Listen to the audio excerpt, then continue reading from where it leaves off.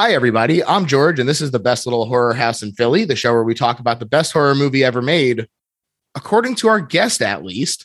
And today's guest is a wonderful film critic with bylines all over, but especially Rolling Stone, Polygon, Vulture, and RogerEbert.com. Very excited to welcome Katie Rife. How's it going, Katie? Hi, yes, I'm doing good. We were just talking off mic before we started about I live in a third floor apartment and it is very, very hot in here today, which is kind of the opposite vibe as the movie we're going to talk about. Yeah, that's where I'm at in my life. Yeah. Our movie today is icy cold for sure. Yeah. Why don't you tell us a little bit about your relationship with horror, how it started, that sort of thing? Yeah. So my origin story that I always tell, if you've heard me on a podcast before, you've probably heard this story before, is that when I was a kid, my uncle was a cable guy. And so for one summer, we had cable, and my parents taped everything that came on cable during that summer.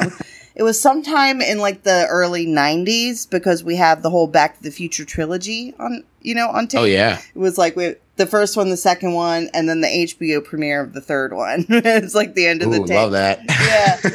But another movie that they taped off TV during that time was The Shining, and it was the only R-rated movie that we had in the house. And I wasn't supposed to be, my parents were fairly strict about this. I didn't have horror parents who were like, whatever, it's fine, watch whatever you wanted. So I was a latchkey kid, and so I would come home after school and just watch The Shining. Like this little freak just watching The Shining over and over again. And I would stop it before my parents got home and pick it up the next day. And so I saw it a cajillion times when I was a kid. And then I watched it again back in January, and I was like, oh wow, there are so many layers of this movie that I did not pick up on when I was 9, at all. Wow, imagine that. Yeah. And right, I know. And my sisters were twins, and so I was very into the spooky twins in that movie. Sure. So yeah, I mean, I guess that I wouldn't say that's what started everything, but I didn't get really into movies until high school, college, end of high school, college, and definitely started getting heavy into horror around that time as well. But I guess The Shining is my origin story. Definitely sounds like the kind of thing that would point you down a certain direction. Yeah, like I said, I was a little freak. I would go to the library and be like, do you have any books about witch hunts? I'm 7, 8, 9. Sure. Hey, fascinating topic. Absolutely. You have any books about medieval torture methods? And the librarian's like, well, you're precocious. Do you have a favorite subgenre within horror?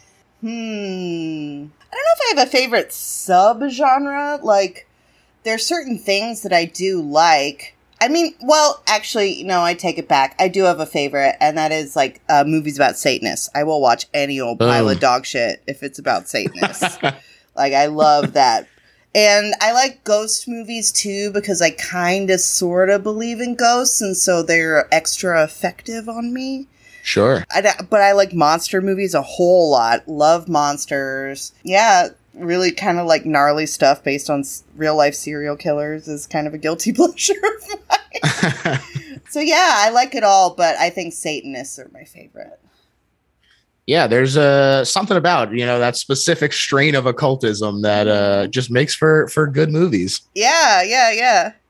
And I like their aesthetics. I like their capes and their chanting and all that kind of stuff. The devil's terms always sound kind of appealing, and so I'm like, right. Maybe. You also just really have to appreciate a group that has an understanding and a flair for the dramatic. They're going big with the ceremony. Oh yeah, they understand how you get people involved. Oh, dude, they are the theater kids of the witchcraft world, for sure. Well, we're talking about the opposite of that flair for the dramatic today. We're talking about Cure from 1997. Yes. Absolutely fantastic movie written and directed by Kiyoshi Kurosawa, who is a prolific Japanese director. Absolutely. Known best to me personally for Sweet Home, which inspired Resident Evil, and Pulse, which is another just absolutely fantastic movie. I even have my Pulse shirt on today. Oh, nice. I was set. Yeah. Very cool. Yeah, Cure was pretty early in Kiyoshi Kurosawa's career. Like you said, it came out in 97, which was 4 years before Pulse. Right. So actually, another type of movie that I very much enjoy, and one that kind of led me to this is very much of my era, because like I said, I was getting real into movies around the turn of the millennium, because that's when I was in high school. And this was also a big time for J-horror. You know, I've heard people use that term just to describe Japanese horror movies generally, and I've heard it used to describe a specific kind of atmospheric, chilly, creepy, often about the internet, horror movie from Japan, that there was kind of a wave of them starting in the late 90s in Japan, but it translated up through the mid to late 2000s in America when you had things like the Ring remake. I think it's really fascinating to look at these like waves of cinema and stuff. I definitely want to sort of talk a little bit about this transitory period. Thanks to more accessible home video formats at the time and an increasing demand for international crime and horror movies, more shocking pulp had sort of started to cross over to the US in the 90s and 2000s, which did kind of fly in the face of the respectable reputation that Japanese cinema had sort of established in the 60s, even as more outlandish but still charming movies like Tampopo came out in 85. Yeah, those are all very much art films, for sure. Right. And, you know, you look at like Kwaidan, which came out in the 60s. You know, that's a Japanese horror movie, obviously, but it's a very dignified horror movie, I guess. Like, it's based in folklore, and it's very staged and artistically done. And so it very much is a different thing from J-horror, which are often kind of like trashy movies about teenagers. Not this one today. Again, it stands out. Right. Yeah. Yeah, and this was pretty early in the sort of movement, like you said, a year before The Ring made such huge waves. And the interesting difference to me is that because it is that transitory moment in Japanese cinema and not squarely in the J-horror movement, it has sort of a different aesthetic to the movies. Like you said, you know, it looks like it was made for the theater, as opposed to a lot of these J-horror movies that leverage the limitations of the format, you know, to experiment with scares. Exactly. Yeah. Particularly home video. Yeah. And this movie, on the other hand, is long and clear master shots, as opposed to the sort of like grainy and unstable framing and the quick cuts more typically associated with the J-horror movement. But I mean, there is a brief scene of a creepy VHS tape in this movie, and it's not as linked. I mean, Pulse is obviously much more linked to, you know, technology and the kind of like void of the internet. But there's a few light elements of that in here. But, you know, this movie reminds me a lot of the kind of serial killer thrillers that were coming out of America around this time, you know. Definitely. It's post Silence of the Lambs in its own way, and it kind of reminds me, you know, there's some Seven-like things about it as well. Of course, that's like the classic touchstone for all of them, but there's some things about this that remind me of Seven. It definitely is interesting that it really comes out at the perfect time, because it's a transitory moment for serial killer movies as well. Yes, you know, like you said, Silence of the Lambs had come out in 1991, and we had just glutted ourselves on these movies. You know, by the time 1998 and Summer of Sam comes out, we're really just oversaturated with these.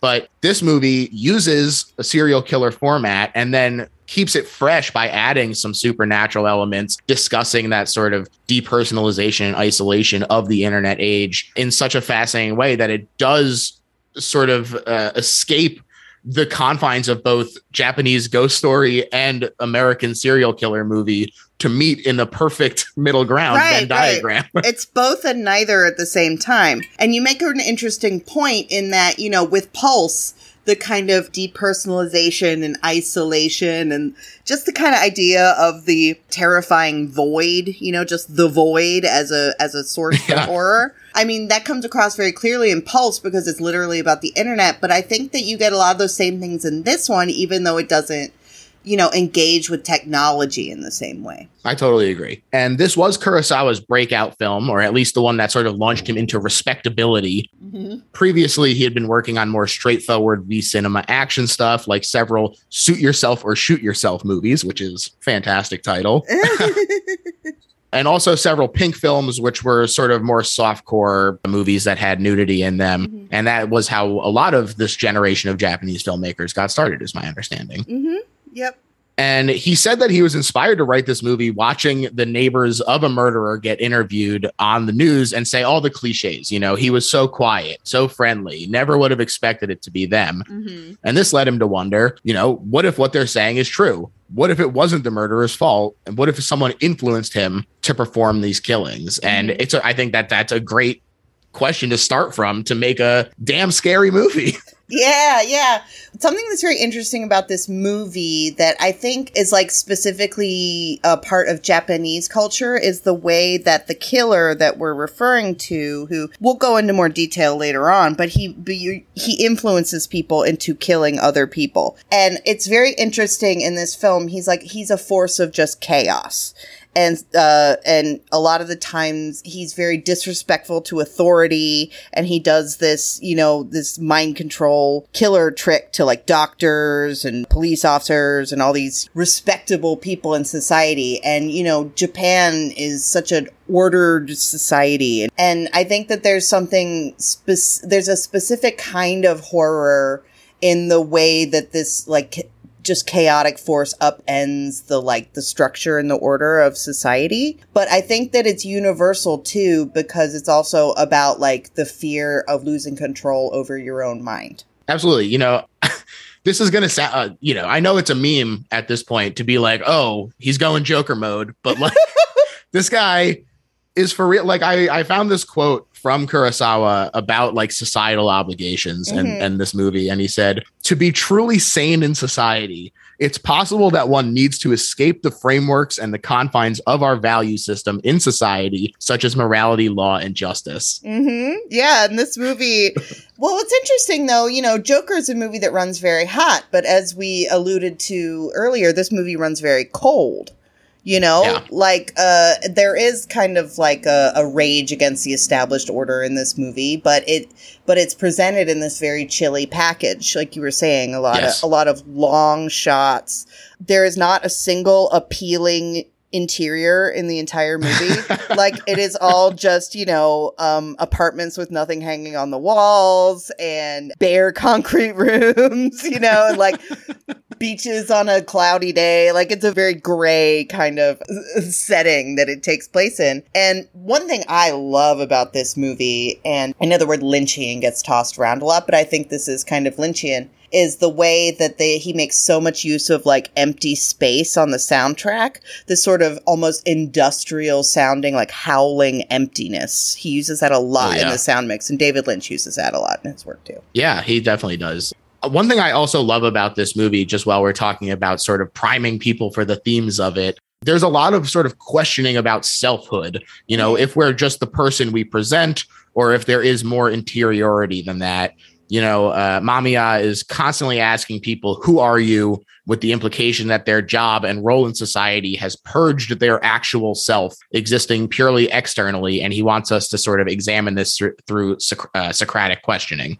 Yeah, and like I said, that's a really kind of scary thing for Japanese audiences in particular because of the emphasis placed on order and your role in society. There's a saying in Japanese, it translates to the nail that sticks up gets hammered down.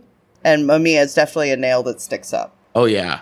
And another interesting quote that I found from Kurosawa while I was reading about this, he was asked about directly experiencing hypnotism. And he said, quote, no, never. I had the chance a couple times, but to be honest, I was scared. I did have the utter confidence that I would never be susceptible to being hypnotized, but I was told by several people that those people, those who are the most confident, are the ones who are the most vulnerable to this type of thing. When the chance arose, I basically said, no, let's not do this. So now I ask Katie, have you ever been hypnotized? I have not been hypnotized, but I mean, that quote like speaks so much. I feel like he put that into this movie, the idea that the person who thinks they're the most in control is the one who's the easiest to take down. Like that's part of this movie. But like, it's such a, you know, a lot of times when you look at a lot of American or Western, you know, English language horror films that have come out in the past 10 years or so, people like to throw the word elevated around. You know, you've had a lot of films that are about, quote unquote, these big themes, you know, like trauma, grief. Those are the big ones. And this one is, you know, in that way, quote unquote, about mental illness because, like, you have the subplot where the detective's wife is, you know, she's been diagnosed with some unspoken mental illness, and, you know, she isn't always in control of like her thoughts and actions. And there's that, I think that's a big fear that kind of hangs around this movie, is the fear of losing control of your thoughts and actions and maybe not even realizing that you're not in control of your thoughts and actions. And that is existentially a very scary thing. I think that they do such a great job of communicating that fear to us as an audience in so many little ways. You know, I think that the dispassionate long shots help to put us in this mindset. I think that the quick jumps from location to location really help to drive this home. You know, constantly, just like Fumier, I'm like, how the hell did we get here? Yeah. And Fumier is the main detective's wife. Right, his wife, yes. Yeah. And yeah, she has some unspecified dementia kind of forgetfulness thing going on. Yeah, the main way they kind of this movie is very big on show not well, I don't know, there's a fair amount of exposition in this movie. But the way that they show not tell with her mental illness is one night he comes home and she put meat in the washing machine. Like it's just something like that where her thoughts don't make sense to other people. Yeah. And let's get into the cast. You know, we spend a lot of the time with Koji Yakusho as our detective, Takabe. He is incredible, just simmering with repression. Yeah. Classic Japanese tough guy detective character. But, you know, this movie really goes about undermining his, like, control and authority. And he had established credibility in the international hit Shall We Dance and was a major get for this movie. But Kurosawa said that he'd been interested in him from the start because, well, so this is the first of several collaborations between these two, I should specify. And Kurosawa said that Koji played varied characters, but that they always brought some ambiguity to them, a little bit of moral grayness. And he thought that he'd be perfect for bringing the single-minded pursuit, but also the vulnerability to exploitation by the killer. And I think that he just absolutely knocks it out of the park. Yeah, absolutely. Maybe we can get to this more later, but honestly, one of my favorite things in this movie is the interplay between Yakusho and then Masato Hagiwara, who plays the antagonist, Mamiya. Right. And Mamiya, that's another just outstanding performance. It is remarkable to me that this performance doesn't become tiring as the movie continues. Yeah, right. Like, this guy would be so aggravating in real life. Like, there's a few different times where Takabe, the detective, played by Koji Yashuko, he almost throttles the guy, and you kind of understand because, like, he's kind of annoying. Because his whole thing is, you know, he comes into a room and he acts like he has amnesia, but he does it in this, he's got this little sneer on his face the whole time where he'll be like, who are you? Where am I? And he just repeats these very basic questions over and over again, acting like he has no idea who he is or where he's at or what's going on. But he's actually trying to pull these people in so he can hypnotize them. And I can only imagine if you were trying to, like in the interrogation scene in this movie, just trying to get this guy to answer one fucking question. It'd be so annoying, you know? Absolutely. And I think it makes it so rewarding when the cracks do start to show as we get towards the back half of this movie. Right. Because Takabe's a pretty good detective. Right. Yeah, he's good at his job. He's not like an incompetent detective like you sometimes see in movies. He's quite good at his job and he can figure out what's going on there. I think that it's great that he's not incompetent. I think that it makes it the stakes feel, even though it is not a universe-ending stakes, it still feels very intense and serious because you're not like, oh, any real cop or any competent cop could have solved this in a second. Right, you know, exactly. The fact that he is able to put two and two together and still get sort of thrown back by this, I think it says so much about the abilities of our antagonist and how seriously we should take him. Yeah, because, you know, if you think about it, all you have to do is have a conversation with this guy. Like, talking to this guy is dangerous. You know? Yeah. Like, there, and that when I was talking about the interplay in the movie, once Takabe figures this out, that just talking to this guy he hasn't confirmed it. He spends the whole movie confirming it, but he suspects that just talking to Mamiya is what's making all these people just flip a switch and become murderers. Right. And from then on, all of their conversations are so interesting because they're both talking past each other, trying to stay one step of each other and try to trip each other up and get answers out of each other and evade the other guy's questions at the same time, you know? And at times, Takabe just takes Mamiya's head and kind of like whacks it on the table or whatever because, well, I mean, and it's kind of justified because if you let him keep talking, he's going to take over your mind. It's this otherworldly power that he has. It's like really subtle and really dangerous. Absolutely. It's really fantastic. Yeah. This movie is also incredibly low budget. It's estimated at 1 million Japanese yen, which adjusted for historical currency exchange rates is about $12,000 today. Yeah. Well, and you know, like I was saying, the villain's power is that he can talk people into doing things. That's pretty, you know, you don't need a lot of effects for that. That being said, there's some pretty explicit gore in this movie. There's one part where somebody peels somebody else's face off, like cuts their face around the bottom and peels it off. So gross.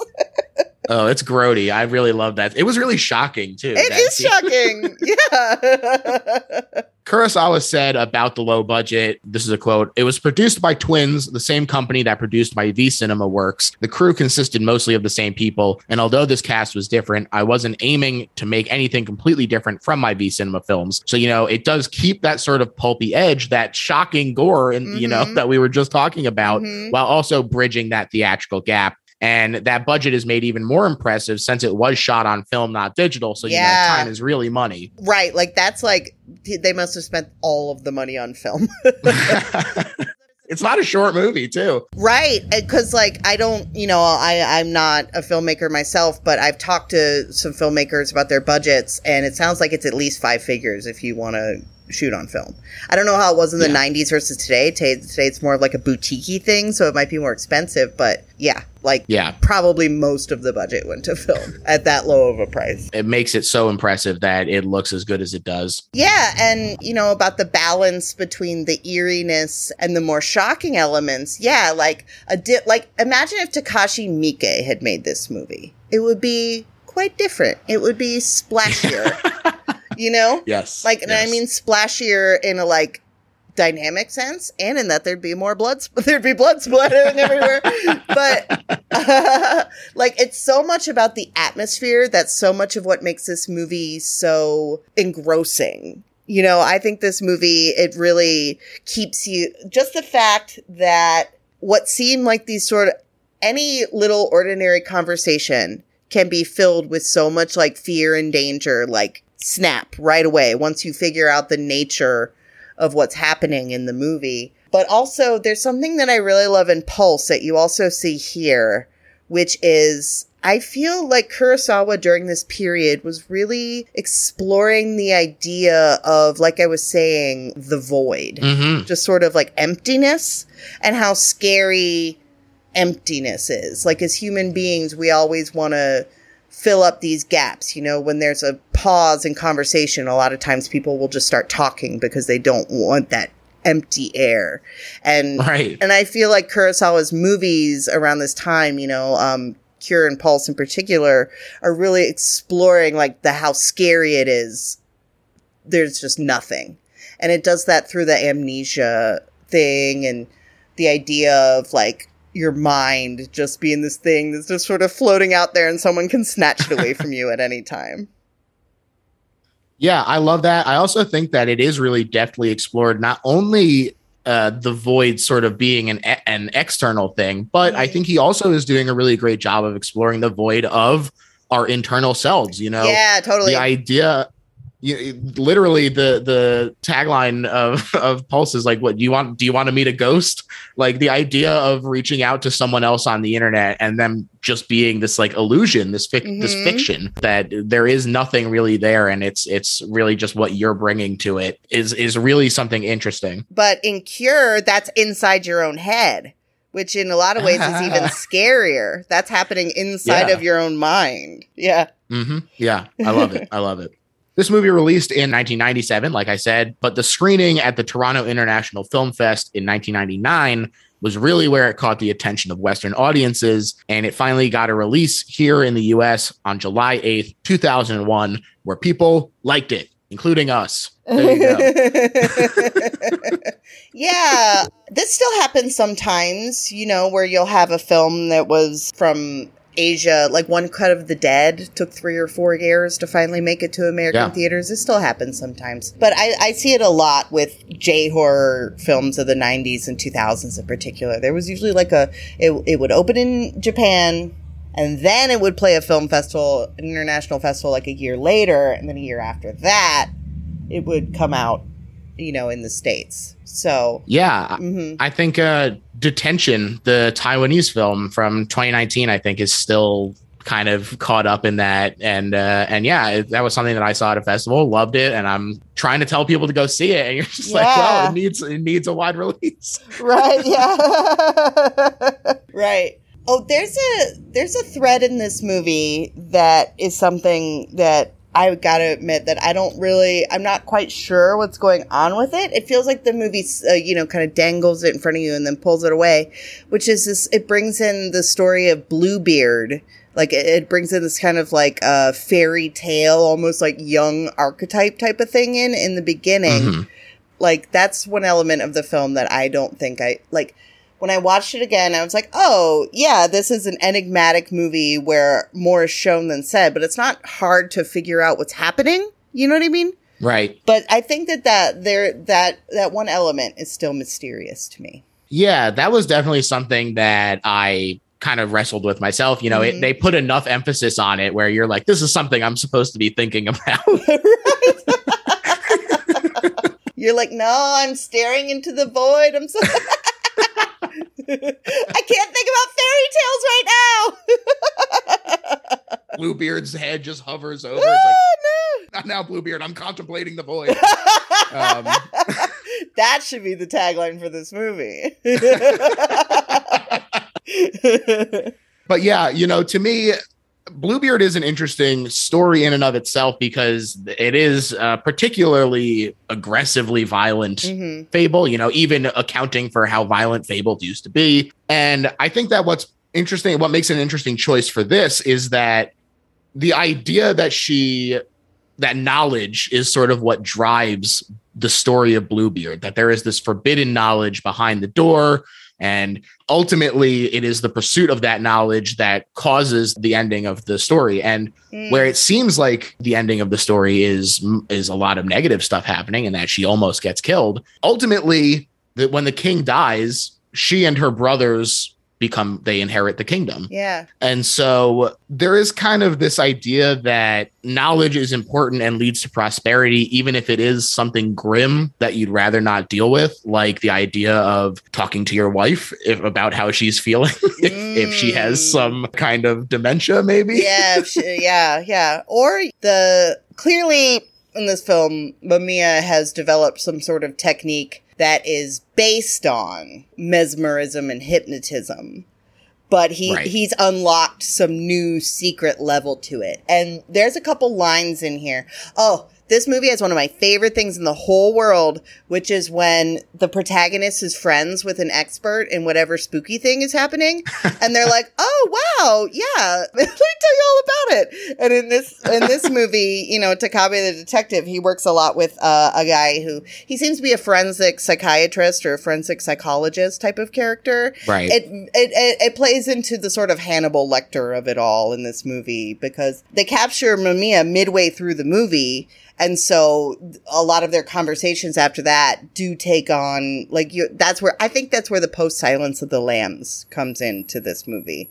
But anyway, the doctor is the one who finds all this background information about mesmerism and hypnotism. And there's one line that he says is something like, yes, in Japan, there's an occult thread of the study of hypnotism. And they just kind of leave it at that. But yeah, soul conjuring. Yeah, soul conjuring. But I guess my point is that it does move into the realm of the supernatural there. Yeah, I love that. And Sakuma is the name of that doctor, and he's a fun character. Yeah, I also really enjoy that kind of expert, but, breaks it down in friendly jargon guy. But I also really like that he is also like, hey, can't trust everything you read, right? Things, you got to just take on faith. He's a really interesting character to be a sort of a foil for Takabe. Yeah. And to help out, bring a lot of the exposition forward. Yeah. But yeah, to the film's credit, it does make sense for there to be a forensic psychologist who works with homicide detectives. Like, that's a common thing. Definitely. Yeah. Okay, let's get into the actual plot of this movie. Yeah. It does start with Bluebeard and Fumie, and she's in some kind of therapy and discussing the book, but the doctor that she is discussing it with is very disconnected. They're really sort of setting the thesis up right away. He is comically far away where he's sitting from her. Yeah. And satisfied with small talk. This is not a real therapy session that's happening here. Right. This is what we call a theme, my friend. We're setting up some themes visually. And that setting up of themes definitely persists into the second scene, which is our first murder, of course. And the music gives it a very strange tone, almost matter of fact. Very strange tone, or cheerful. Yeah. Peppy. Yeah. It's really strange. It definitely makes us complicit in the sort of dispassionate observer aspect with the shot and the music choices and everything. Just really well done. Unsettling. Definitely. And I love the title dropping in too over our disgruntled hero, Detective Takabe. He's what a great introduction to him. The grisly scene that greets the detective also reveals that the killer straight up left their ID there, which is, of course, they go, well, this isn't very forward thinking of him. And the wounds on the woman are also a giant X cut into her neck. And they say that this isn't even the thing that killed her. This is done afterward. Now, they find this guy hiding naked in fetal position, having been reborn into chaos. And this is such a great subversion of what you'd expect, or at least what I expect. You think, oh, it's going to be about chasing this guy. And then, no, it's not that simple. He's right here. We're going to have to do it. It's going to be way more complicated than that, George. Well, like I said, even the movie's big bad, Mamiya, midway through the film, he's in police custody. Yeah, exactly. And this guy confesses at the station, no problem. But the issue is that he's not the first person to do this, to commit this crime in this way or to just confess. This is the third in 2 months that match not only the murder style, but then also basically the same exact shell-shocked aspect and everything. That's crazy. That's crazy for Japan. Even Tokyo has a pretty low murder rate. And they can't figure it out. I love this sort of looking at the board and being like, are there any movies or anything that this could be like? Yeah. They say something like, do they all go to the same school or something? They're just, because it's very obvious who did all of these murders and they all have a common MO, but the why is just, there's no evidence at all. That's right. Yeah. And Takabe's pal Sakuma says he guesses the devil made them do it. Yeah, I would be curious to know what the actual idiom in Japanese is for that. I'm sure they're just translating it colloquially. Definitely. I think that it is interesting in a way, because if you believe the idea that Mamiya is presenting, that this is in everybody and that this sort of human nature of being inherently flawed and evil, saying the devil made them do it, kind of could be correct in a way. Sure. Yeah. Detective Takabe refuses to believe that these are just happening, though. Yeah, there has to be a link. And I get it, because it's they all die in this very specific, weird, random way with no motive. It's creepy. Obviously. Certainly is. I mentioned that our first glimpse of Takabe rocks, but so too does our first glimpse of Mamiya. Yeah. So eerie, with him staring right down the camera and then starting to approach it as well. Oh, very freaky. Yeah. We were talking about the void when we were kind of setting up the movie. He really personifies it. And, the actor Masato Hagiwara, he nails it in terms of just, there's something really, really unsettling about this guy. Like, he's acting in this way that's so weird and random that there has to be something more going on, but his motivations are so inscrutable. It's very creepy. It's also, we get this beautiful pan across the beach as Mamiya starts to ask a bunch of these repeating questions to another man on the beach. He says he doesn't remember who he is. And then he collapses. So the second guy takes him home. And I wanted to point out that even though there are a lot of really beautiful master shots that are pretty far away, one thing I do love is that the camera does stay pretty active. There is a lot of panning and motion going on that does keep it from feeling too static. Right. Yeah. And here at this teacher's house, amid claims of amnesia, he questions this man over and over, asking about who he is. And he says, I teach school and it's just me and my wife. There's nothing to tell, which again sort of reinforces this idea that the job is all he has. He doesn't see any interiority within himself. Right. And one of the questions Mamiya asks everybody over and over again is, who are you? And like we were saying, that speaks to a lot of different things. It speaks to a specific thing in Japanese society, and then also kind of universal. I mean, it's not just in Japan that you're defined by your job. It's very much the case in America too, Yeah, when he keeps asking people, who are you, over and over again, like that, when he's asking, who am I? What's my name? What's your name? Where am I? Those kind of questions over and over. That's the part that's kind of annoying. But when he keeps going, who are you? Who are you? Over and over again. That's the spooky one. That's the spooky question. Oh, yeah. And I love, especially when, not to jump too far ahead, but this is very minor, when he makes it even more explicit and he says, okay, let me try again. Fujiwara of headquarters. Who are you? Yes. Think about that. Yeah. Like he's frustrated with these idiots who can't understand.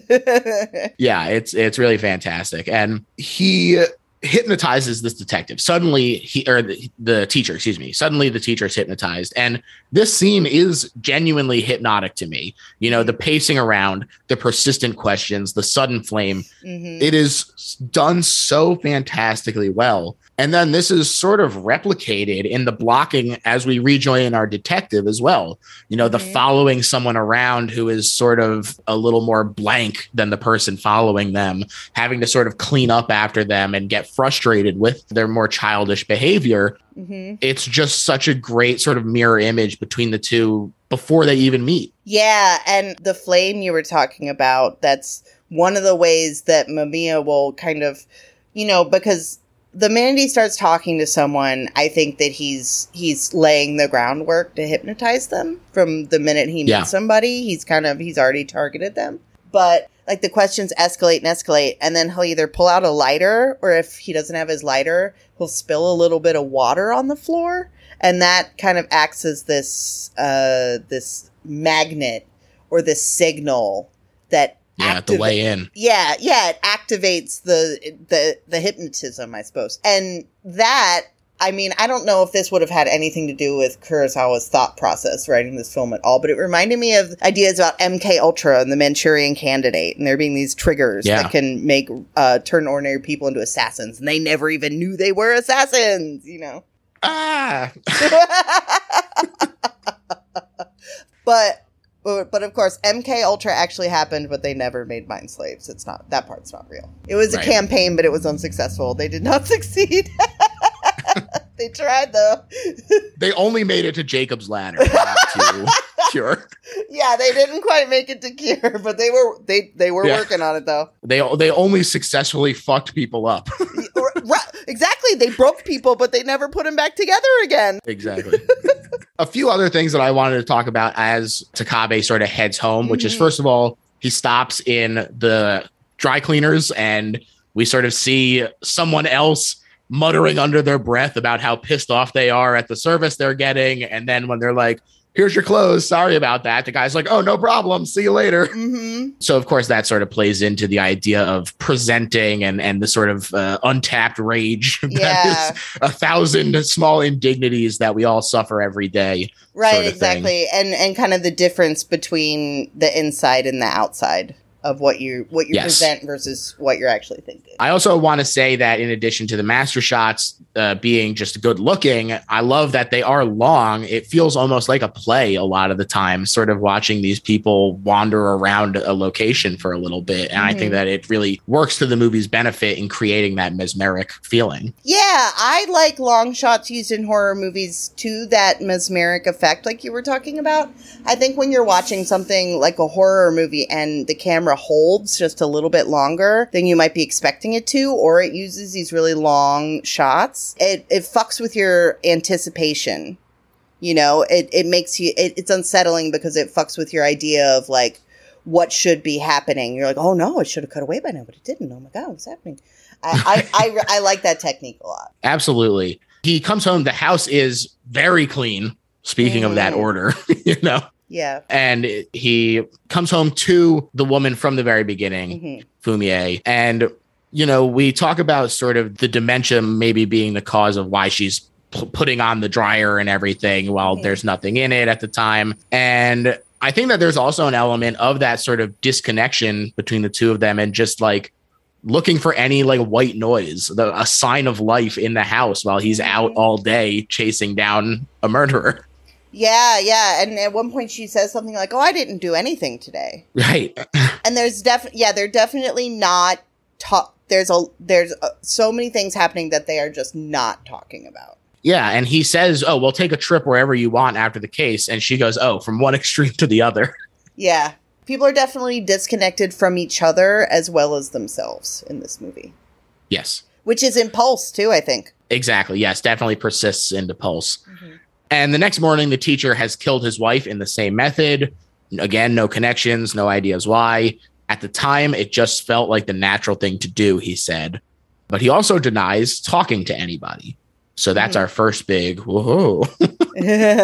Amnesia. Yeah. Okay. I feel like if you could program someone to kill, you could program them to forget that they talked to you, right? That feels like the easy part, for sure. For sure. And one of the other things that these wide master shots allow for is a little bit of comedy here and there, where, this guy is taken out of frame and then he runs back in to slam against the wall and then against the table as well. And it's just, using the frame in that way is very funny, especially in a wide shot like that. Yeah, because of the shooting style and because the atmosphere, this is such a film about like, alienation and disconnection that a lot of the comedic moments in it don't land, but it's not a bad thing because it's just like one more weird, disconnected, bizarre, random thing in a movie that is all about that, like it kind of works actually. Definitely. And Takabe's friend, the psychologist, says, nobody can understand what motivates a criminal, not even a criminal. You're getting in too deep. But Takabe responds, no, all I want is to find the words that will explain the crime. That's my job. He is clearly obsessing. He needs to have an explanation, a concrete thing that he can latch onto. Yeah, the detective who gets obsessed and gets too close to the case is, a pretty common trope, and this film does have it, but it's so well done. You can't even get mad at it for having that cliche in it, I don't think. Oh, no, definitely not. And one of the cops sees Mamiya jumping from a roof and takes him in.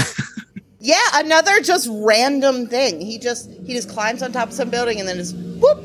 He's just whoop, off the side of the building. And yeah, you don't know whether to laugh or what. Yeah, it's a very unnerving thing to do. Yeah, especially when the cop's like, oh, fucking idiot. Yeah, the cop's like, what the fuck? What's he doing?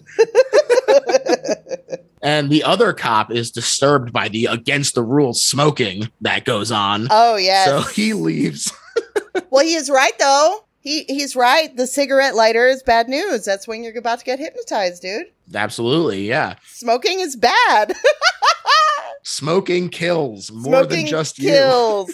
Smoking kills when a superpowered hypnotist That's right. waves a lighter in your face.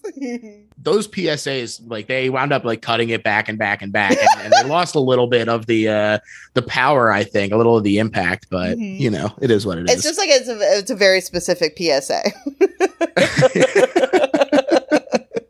Clearly, it's important though. Now, if you smoke, you'll have a lighter on you, and then the movie Cure could happen to you. Have you thought about that? That's right. Hey, everyone is so worried about getting ringed that they're like, oh, we can't have scary, like old black and white footage that pops up. Got to get worried about getting cured. Yep. No lighters, no water. And so Mamiya hypnotizes the cop that brought him in. And this is our first sort of disturbing moment of lucidity, where he clearly does remember some stuff, and he refers to this cop by his name. Although I didn't write it down. I just called him Murder Cop. So bad note taking by George, but what are you going to do?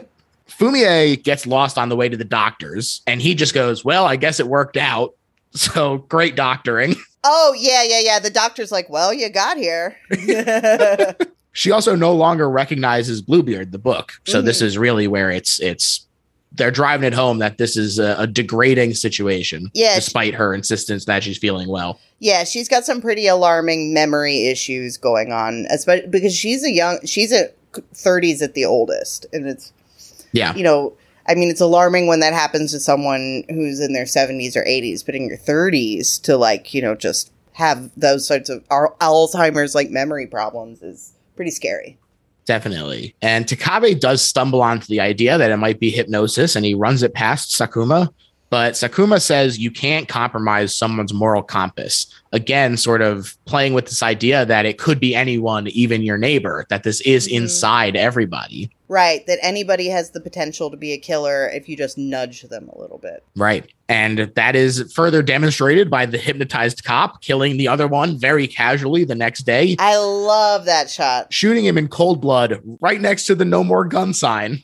Yeah. So the scene that you're talking about is one of these very like passive, far away long shots. But I love this one because it's just casually outside of the police box, you know, in 1 minute he's taking the trash out. And then almost as an afterthought, he's like, oh yeah, he pulls out his gun and just shoots the other guy, you know, right in the street in the middle of the day. It's this very ordinary, regular day. And then all of a sudden, you know, just this senseless violence. Yeah. And Mamiya hypnotizes a doctor next and questions her on why she chose that career and how she wanted to cut a man open. And he says, all the things that were inside me are outside now. So I can see all the things inside you, but inside me is empty. Sort of this idea that he can see the inner workings of everybody. And the implication here is also that the murder is incited by conjuring the feeling of humiliation and that depersonalization, you know, misogyny in the workplace for this doctor specifically, the annoying rules following nerds for the cop that we just saw. Yeah. And he doesn't make these people do these things so much as he draws them out of people. Something that isn't very clear in the movie that I think you can read either way is you can either see Mamiya as he's just this force of chaos in the universe, or you can see him as like someone who very deliberately set out to cause chaos as sort of like almost a political end.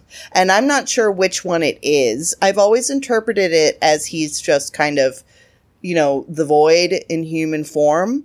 But when we're talking about it now I wonder if there is some sort of more, like, because he had to execute a whole plan to develop this power, and he seeks out certain people deliberately, and I wonder what his master plan is, what his goal is. Yeah. He definitely hates society and wants to kind of rip it. He wants to kind of take this facade of order and normalcy and just rip a big hole in the middle of it. And perhaps even draw a giant X on it. Yeah. On the wall. Woo! I like that, you know, this was in ink, and so it kind of washes off pretty easy. That was nice of him.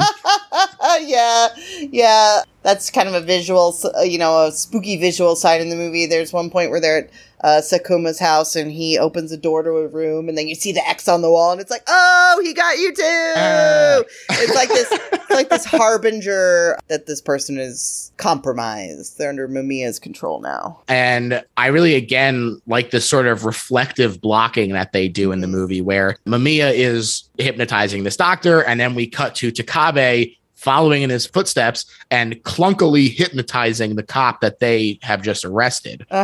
I think that this is a really cool scene. He does get him to admit that there was someone else there. And this, nice low pulsing track that keeps it feeling really tense. The music in this, it's kind of more of an ambient thing than music, is really fantastic in this. It's super effective. Yeah, this movie, we were talking all the stuff about it being chilly or whatever. That doesn't mean it's not thrilling. This is very suspenseful movie, particularly once the movie's whole game plan is kind of laid out, which, as I was referencing earlier, happens about midway through, where they bring Mamiya into custody, but they don't have anything to hold him on because there's no evidence, at all that he's done any of this. Right.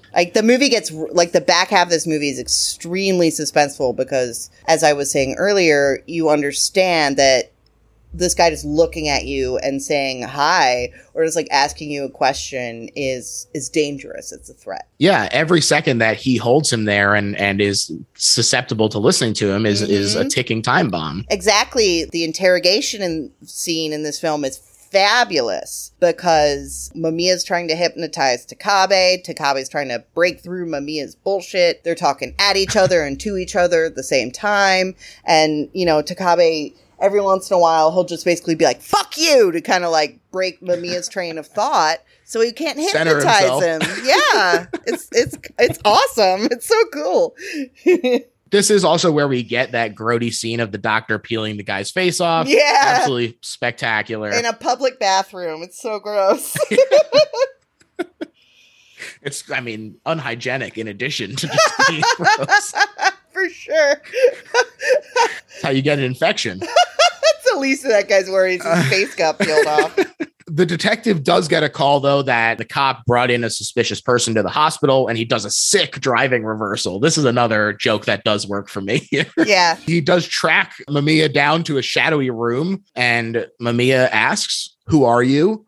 But Takabe says, "I ask the questions." Mm-hmm. Take him in. That's his primary way of kind of keeping from getting hypnotized. I'm not sure if he's fully aware that this is how he's keeping from being hypnotized, or if he is just angry at this dude that's not cooperating with him. That's another interesting, ambiguous thing in this movie. Is you're not sure. Yeah, Mamiya says he's a special one, and so maybe this is just kind of like an instinctual thing. Right, exactly. He might just, the same thing that makes him a good cop makes him impervious to being hypnotized, or he's onto Mamiya's game and he's not going to play it. It's a little vague on this point, just like it's a little vague about what Mamiya's end game is. Yep. And Mamiya is all amnesia again. And Takabe gets frustrated since Mamiya answers these questions with more questions, again, mostly about who he is and his job. And so Takabe, comes very close to kicking his ass in this scene. He comes close to kicking his ass a couple times in this movie. Yes. Which I understand. It's so annoying. And in fact, does occasionally kick his ass. For sure. Well, he's this close to hypnotizing you, but you just smack him. Sure. Smack his head on the table. Spell broken. Aha. Spell broken indeed. This is the one and only time that I will advocate for police violence. Is in the movie. That's also tacked onto the end of the cigarette smoking PSAs, where it's like, also, if you do smoke and you get cured, it's allowed to be you can beat the guy. Brutal police. Yeah, you can beat the guy up, but only inside the movie Cure. Yes, only if you are currently being cured. Yes, then you can just smack the guy's head on the table. Other than that, not okay. That's right. Takabe comes home. He shuts off the laundry machine again, and he discovers his wife isn't home. Ruh-roh. Yeah. He finds her lost in the park again. And it's tough because, she says she's trying to help out. She was going to get some toothbrushes for the trip. And he's like, I'll do the shopping, which, first of all, this dude is already being pulled in a million different directions and is failing his home life currently. But then in addition to that, that is incredibly infantilizing for him to just be like, oh, you can't even handle this little task. But then on the other hand, you're like, well, she did get lost. Yeah, she did get lost. And the stuff she's saying about toothbrushes doesn't make all that much sense either, you know? That ambiguity that he was talking about, the actor playing Takabe was bringing, I think does extend beyond just the pursuing a killer aspect into just the familial choices that he makes. Right. Totally. There's a big burn on Mamiya's back, which Takabe tracks to a junkyard with an apartment that Mamiya paid a year's rent in advance for. So he's not low on cash, despite this sort of despite being nebulous. A grad student. Because he's a grad student. That's last anybody checked. That's what he did for a living. Yeah, that's right. How the heck did this guy get this money? Who knows? Hypnotism, maybe. I guess it pays well. No, I mean, he hypnotized somebody to give him money. Oh. I thought you meant he was like going to children's party and hypnotizing them to have a nice time. No. He went to the bank and went, you're going to give me 20 grand, you know? That seems easier, I will admit. Yeah. Now, this is where he finds all these books indicating he's a grad student who studied these personality disorders and mesmerism, which is a precursor to hypnosis, conceived in the 18th century by Franz Mesmer, who believed in the transference of energy from one person to the next. Yes, and this film gives Mesmer's theories, as we were saying before, sort of a supernatural quality. Right. And this is sort of also bolstered by the paper that Mamiya wrote on animal magnetism and sort of this inescapable pull that people and animals can exert. And then this is followed up by a fucked up monkey corpse with an X in its neck. I know. The monkey corpse is so fucked up. That poor monkey. I'm so sorry to that monkey. Yeah, it's shocking. It's another shocking moment. Takabe rushes home and he finds that his wife has hanged herself. Or did she? Yes. It was just a vision. Oh my God, he's been talking to Mamiya. What's going on inside of his head? Great scene. I really love this. This is when it really starts to get good in that kind of, is it spooky or is the hero losing his mind? You know, another classic horror thing. Definitely so. And Takabe does confront Mamiya about this, and he sort of realizes that he's been implanting these murderous hypnotic suggestions in people. But Mamiya needles him about his wife. He says, it's hard to be a detective with a crazy wife. You do it by keeping your job and life completely separate. The detective or the husband, which is the real you? Neither is the real you. The very sort of cutting to the quick of it. Yeah, all that stuff about like societal roles and order and structure and, you know, what are you beyond that? It's definitely, right. There's quite a few moments in this movie. I don't think that this movie ever really telegraphs much of anything in like an overly obvious way, but it does definitely get its points across, I think. He tries to hypnotize Takabe here, but Takabe slaps the lighter out of his hand and he's like, I was trained to never show emotion, and the result is I have bottled up rage issues and look at my wife as a burden. And now I can't be hypnotized, so boom, checkmate, bitch. That's right. Joker mode engaged by Takabe as well, and he blames society. He says, her I can forgive, you I can't.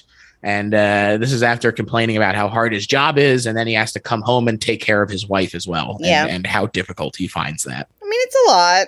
No, there's no doubt. I mean, he's pursuing a serial killer night and day, doing a lot of research. His wife is clearly going through something very intense, but it's the kind of thing where it's like, well, maybe if he followed up a little bit, then he would know that the hospital is not doing anything and that she's becoming more lost than he even knows. Yeah. It's kind of a cyclical sort of blame spiral.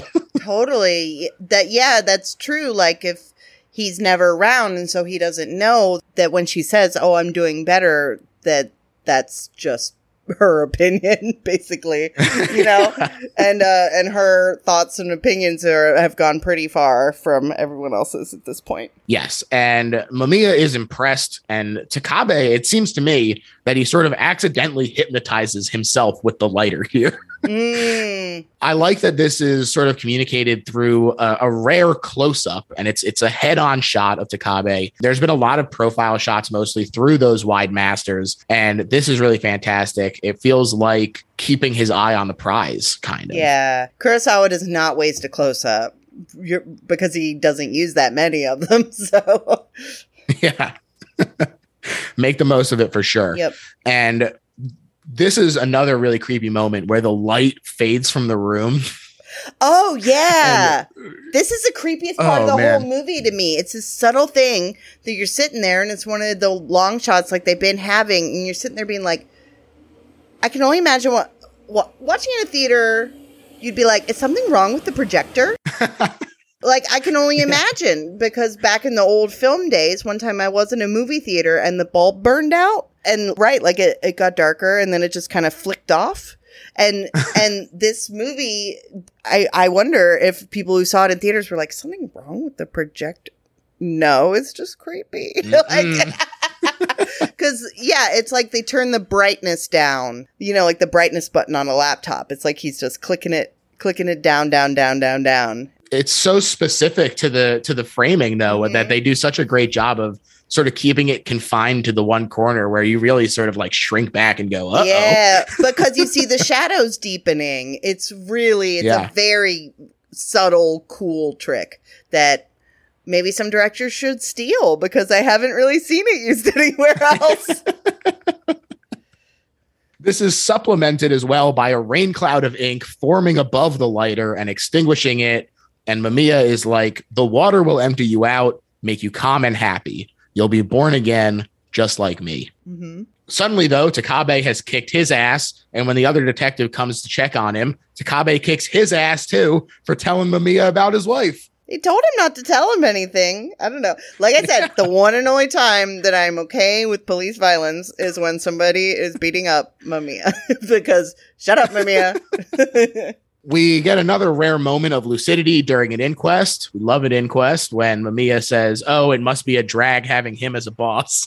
Yeah, and they kind of look at each other. Like that's where you get into the Clarice and Hannibal Lecter of it all, of like, Mamiya is in a way helping Takabe solve the crime. I also think that this is a really interesting moment because in addition to just working as kind of like a funny moment where he suddenly is like, oh, it must suck to have this guy as a boss, it also does like kind of play into his method of needling at small transgressions, Mm-hmm. Oh, think of all the times that your boss has been just an asshole to you and made you come in on a day when you didn't want to work or whatever. This sort of cast off line is really a way of him digging further and further into Takabe's head. Yeah, and it says a lot about, any potential motivation to why Mamiya might want to do this. And as you said earlier, it does seem to be a Joker kind of motivation of he just hates society and wants to bring it down. He wants to undermine it. Definitely.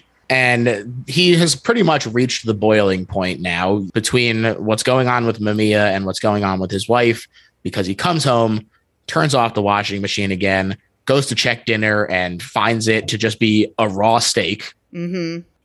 And while he's like sitting there in disbelief at this, his wife wakes up and turns back on the dryer. And so he turns it off again, hurls the steak across the room, and he goes in seemingly to yell at her and finds a bunch of travel magazines and these two packed bags. Mm-hmm. So she has at least held on to that as possibly like, well, people need something to look forward to kind of thing. It's not all in vain. Right. It does give him something to hold on to, like, oh, okay, like she does want to go on a trip with me. Like, we still have some kind of relationship.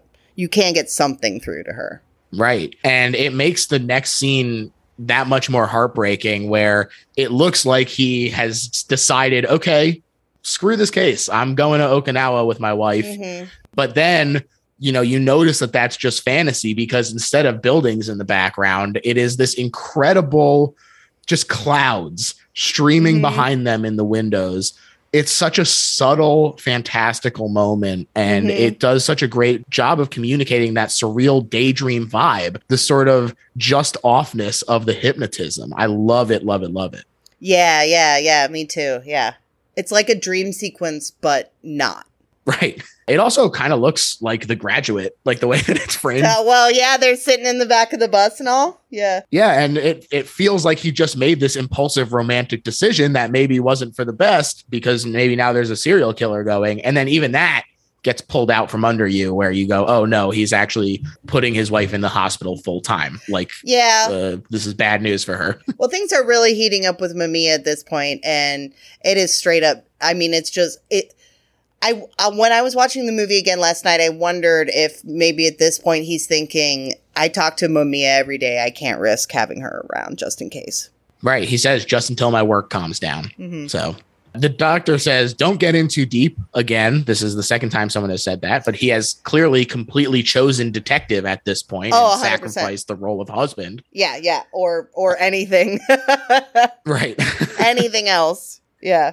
And the doctor says, you look sicker than your wife to me. It's not good to work so hard. Yeah. Kind of warns him against working too much. And Sakuma shows him this video from the late 19th century detailing the earliest material on hypnotism in Japan. Back then it was called soul conjuring, and like you said, was looked at much more occult, like clairvoyance and spiritualism, and because of that was much more secretive and suppressed by the government. So, even that element of this government suppression and forced order upon people, I think, is definitely playing into Mamiya's whole sort of rebellious nature. Mm-hmm. Yeah, and like we were saying up top, this is where they bring the J-horror in with the spooky VHS tape and all the grain. Yeah.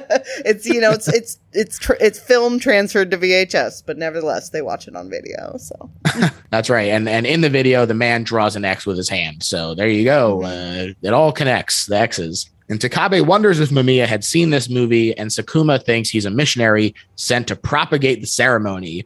And, I think it's great. Also, there's a big X on the wall here. Yeah, and right, like, Takabe takes all this pretty well in stride. He's like, propagate the ceremony. X on the wall. Of course. I gotta get back to work, man. Like, yeah. That's right. He's like, okay, well, have a good night. He, like, leaves the apartment. Yeah, and it's the idea of one of the unspoken roles that he is sacrificing here is this friendship. Yeah, friend. Yeah. He's ceasing to be anything. Because he doesn't realize. Yeah, exactly. He is ceasing to be anything. He doesn't realize that Sakuma is going crazy. He's talked to Mamiya, mm-hmm. and he pays the price for that. I wonder about that because, like, he's on this case and he's not a dumb guy. Mm. And so, like, I wonder if he just sees this, goes, I'll take care of this later. I have other things to worry about. Or if he genuinely doesn't put together that Sakuma has talked to Mamiya and it's too late for him. Yeah, I don't know. Could be either one. Mm-hmm. And it's another very dreamlike scene as the nurses are startled by some intense shaking. The other detective is there and hypnotized and unbothered, though. Mm-hmm. And it's Mamiya beating up the radiator. And when Takabe gets there, the detective has let Mamiya out and killed himself. And the cops don't know where he is. Mm-hmm. Dr. Sakuma also appears to have killed himself, and no emotion from Takabe at the find here, which again, sort of ceases to be anything besides detective. Mm-hmm. So he treks to this old building, kicks in the door, and sees an old giant photo portrait behind a plastic sheet. It's so spooky. Oh, it's great. It's such a spooky shot. And it does, again, play into this sort of idea of peeling back the veil to examine yourself, mm-hmm. sort of thing. Mm-hmm. Anyone who wants to meet his true self is fated to come here, says Mamiya, who emerges from the shadows. And Takabe calmly draws his gun and shoots him a bunch.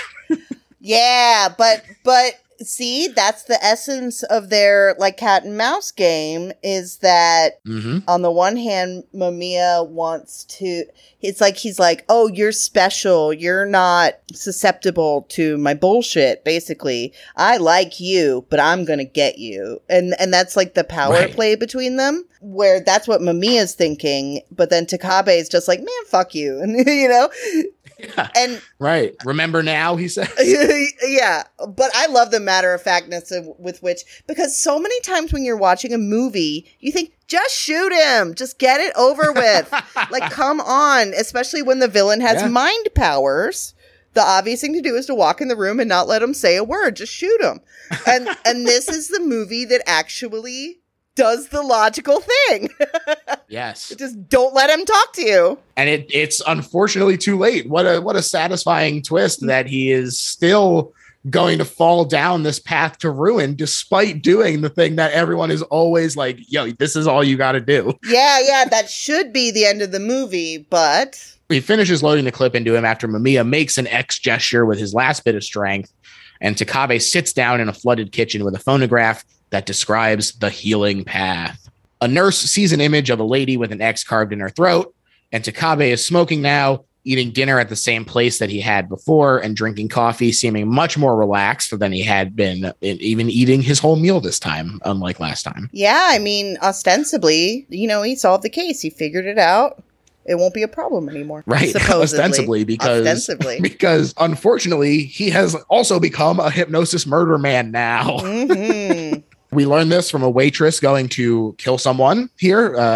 We see her boss approach her and whisper something, and she gets very frustrated and goes to kill her. And I love that we do get this sort of ambiguity here where it's, of course, implied that that's what's about to happen, but you don't get the concrete, yes, she goes and kills her. According to Janice, because there is a 4K restoration of this going around, I was hoping that it was a Blu-ray already, and unfortunately not the case. But there was some interesting information in the press materials for the 4K restoration, which was including that this stabbing was originally depicted. Oh. And then Kurosawa edited the film to imply it rather than show a final act of violence because he felt the initial version was too much. That's really interesting because the thing I love about it is, like you said, the last image of the movie, you see Takabe smoking the cigarettes in the diner and everything should be over. It should be okay now. But then it's very subtle. It's the wide shots we've talked about over and over again on this podcast. And it's this busy diner full of people. And then you see the waitress just kind of walk over to one side and she takes the knife and holds it down at her side and starts walking forward with like this great purpose. And then it just cuts away. So you don't know. You're like, well, does she kill everybody? Did Takabe make her do it?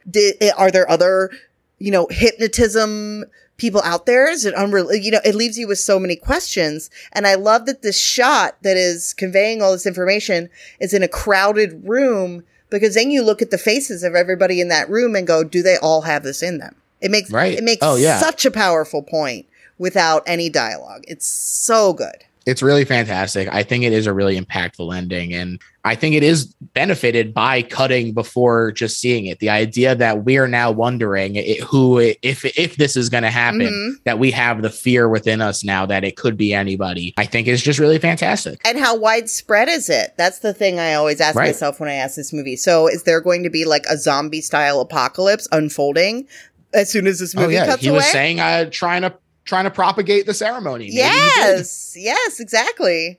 Maybe killing him was the ceremony. Maybe killing Mamiya. Maybe unintentionally Takabe sent all this chaos and violence out into the world. Yeah, I think it's really great. And going off the implication that Takabe is in fact the one doing this, I love that there is this irony where as a detective, he's supposed to be curing society by stopping crime in order to create that sense of social order.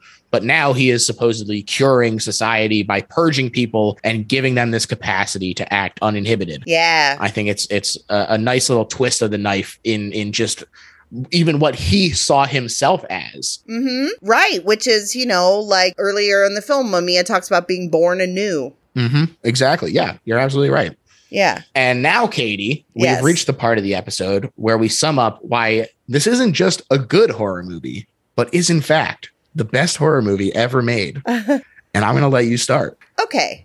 So I think this film, it's the best genre piece because it contains all these elements that are really satisfying in a genre movie. The determined detective solving the mystery, the supernatural mystery elements, all this stuff. It uses all those elements in a way that's really simple, but very atmospheric and very satisfying. It's a very well thought through movie. It is thematically and filmmaking wise air fucking tight. I think as an example of this type of supernaturally charged serial killer movie, you are not going to get any better than Cure. You're just not. Yeah. To me, this is the best horror movie ever made because it is not only functioning at an exemplary level in just the terms of like the way it looks, the performances all being absolutely perfect for what it's going for, but also the themes and what the questions that it's asking are just so interesting and fantastic. And provocative and eerie and unsettling. And when they tell you in screenwriting class, show don't tell, this movie is the epitome of that. It only explains as much as it absolutely has to.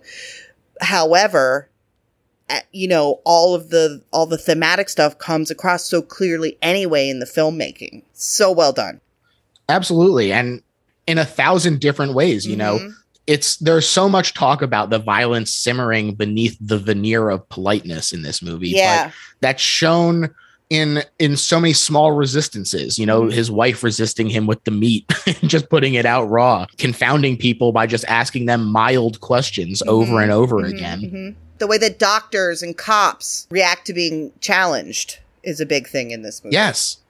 And Kurosawa, with the title, he's identifying these symptoms as sort of a disease, that this is a repression of our innate violent selves, and that society and law cause people to betray that root nature. And I think that this is a beautiful and intense movie, while also avoiding the sort of self-importance that can come along with a serious contemplative movie like this. Yeah, totally. Hang on. So I got to make a joke, though. Would you say that the cure is worse than the disease? Ah? Wow. Hey! Wow. Yes. Everybody dies with the cure, so we'll have to stick with disease. I guess so. I guess we will. We'll just have to stick to kind of not quite looking people in the eyes when we talk to them and feeling alienated from everyone you know. Yeah. Better than getting an X cut in your throat and bleeding out everywhere. When your dry cleaner misplaces your clothes, just remember, you could be getting your face peeled off in a public bathroom. There you go. That's this movie's real lesson. Just chill the fuck out a little bit, man. It's fine. Everyone's trying their best. Absolutely. Katie, this was so much fun. Yes. I want to thank you so much for coming on the show. Please tell the people where they can read your writing, follow you on Twitter, all that jazz. Well, you can follow me on Twitter at Rife with Katie. On a regular basis, I'm posting reviews on Polygon and RogerEbert.com every week, and I'm doing occasional work in Vulture and Rolling Stone, so if you follow those outlets, my name will pop up time to time too, but Twitter's the best place to find me for right now. There you go. Katie's writing is fantastic. I highly endorse people checking it out whenever it does pop up, so definitely do that. Thank you. That's nice. As far as my plugs, you can find me on Twitter at LittleHorrorPHL. That username applies pretty much everywhere, including Letterboxd, Instagram, and Patreon, most of all, because there's bonus episodes over there, folks. All kinds of great stuff. Yay. We've covered the history of EC Comics. We've covered Freaky Friday 2003. We've talked about the Treehouse of Horror episodes from seasons 1 to 10. So truly all kinds of stuff that might not fit as squarely into the main feed of the podcast, but it's all a whole heap of fun. Awesome. And you can check that out for just a couple bucks and rate and review, all that stuff. You know the deal. That's it. Thanks, everyone. Bye. Bye.